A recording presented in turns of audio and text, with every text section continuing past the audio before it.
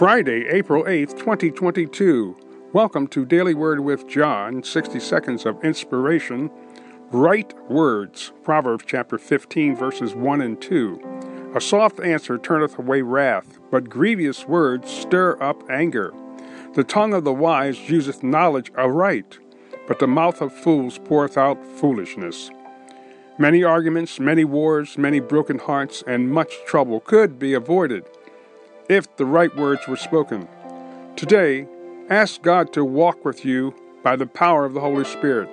Allow the Holy Spirit to speak to your heart, your mind, when you're in conversation with others, that you would give a gentle, right word to bring life and not death.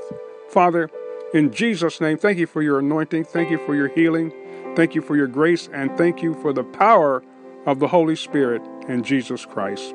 We ask you to heal the sick, raise those that are weak, and bring deliverance to all. In Jesus' name, amen.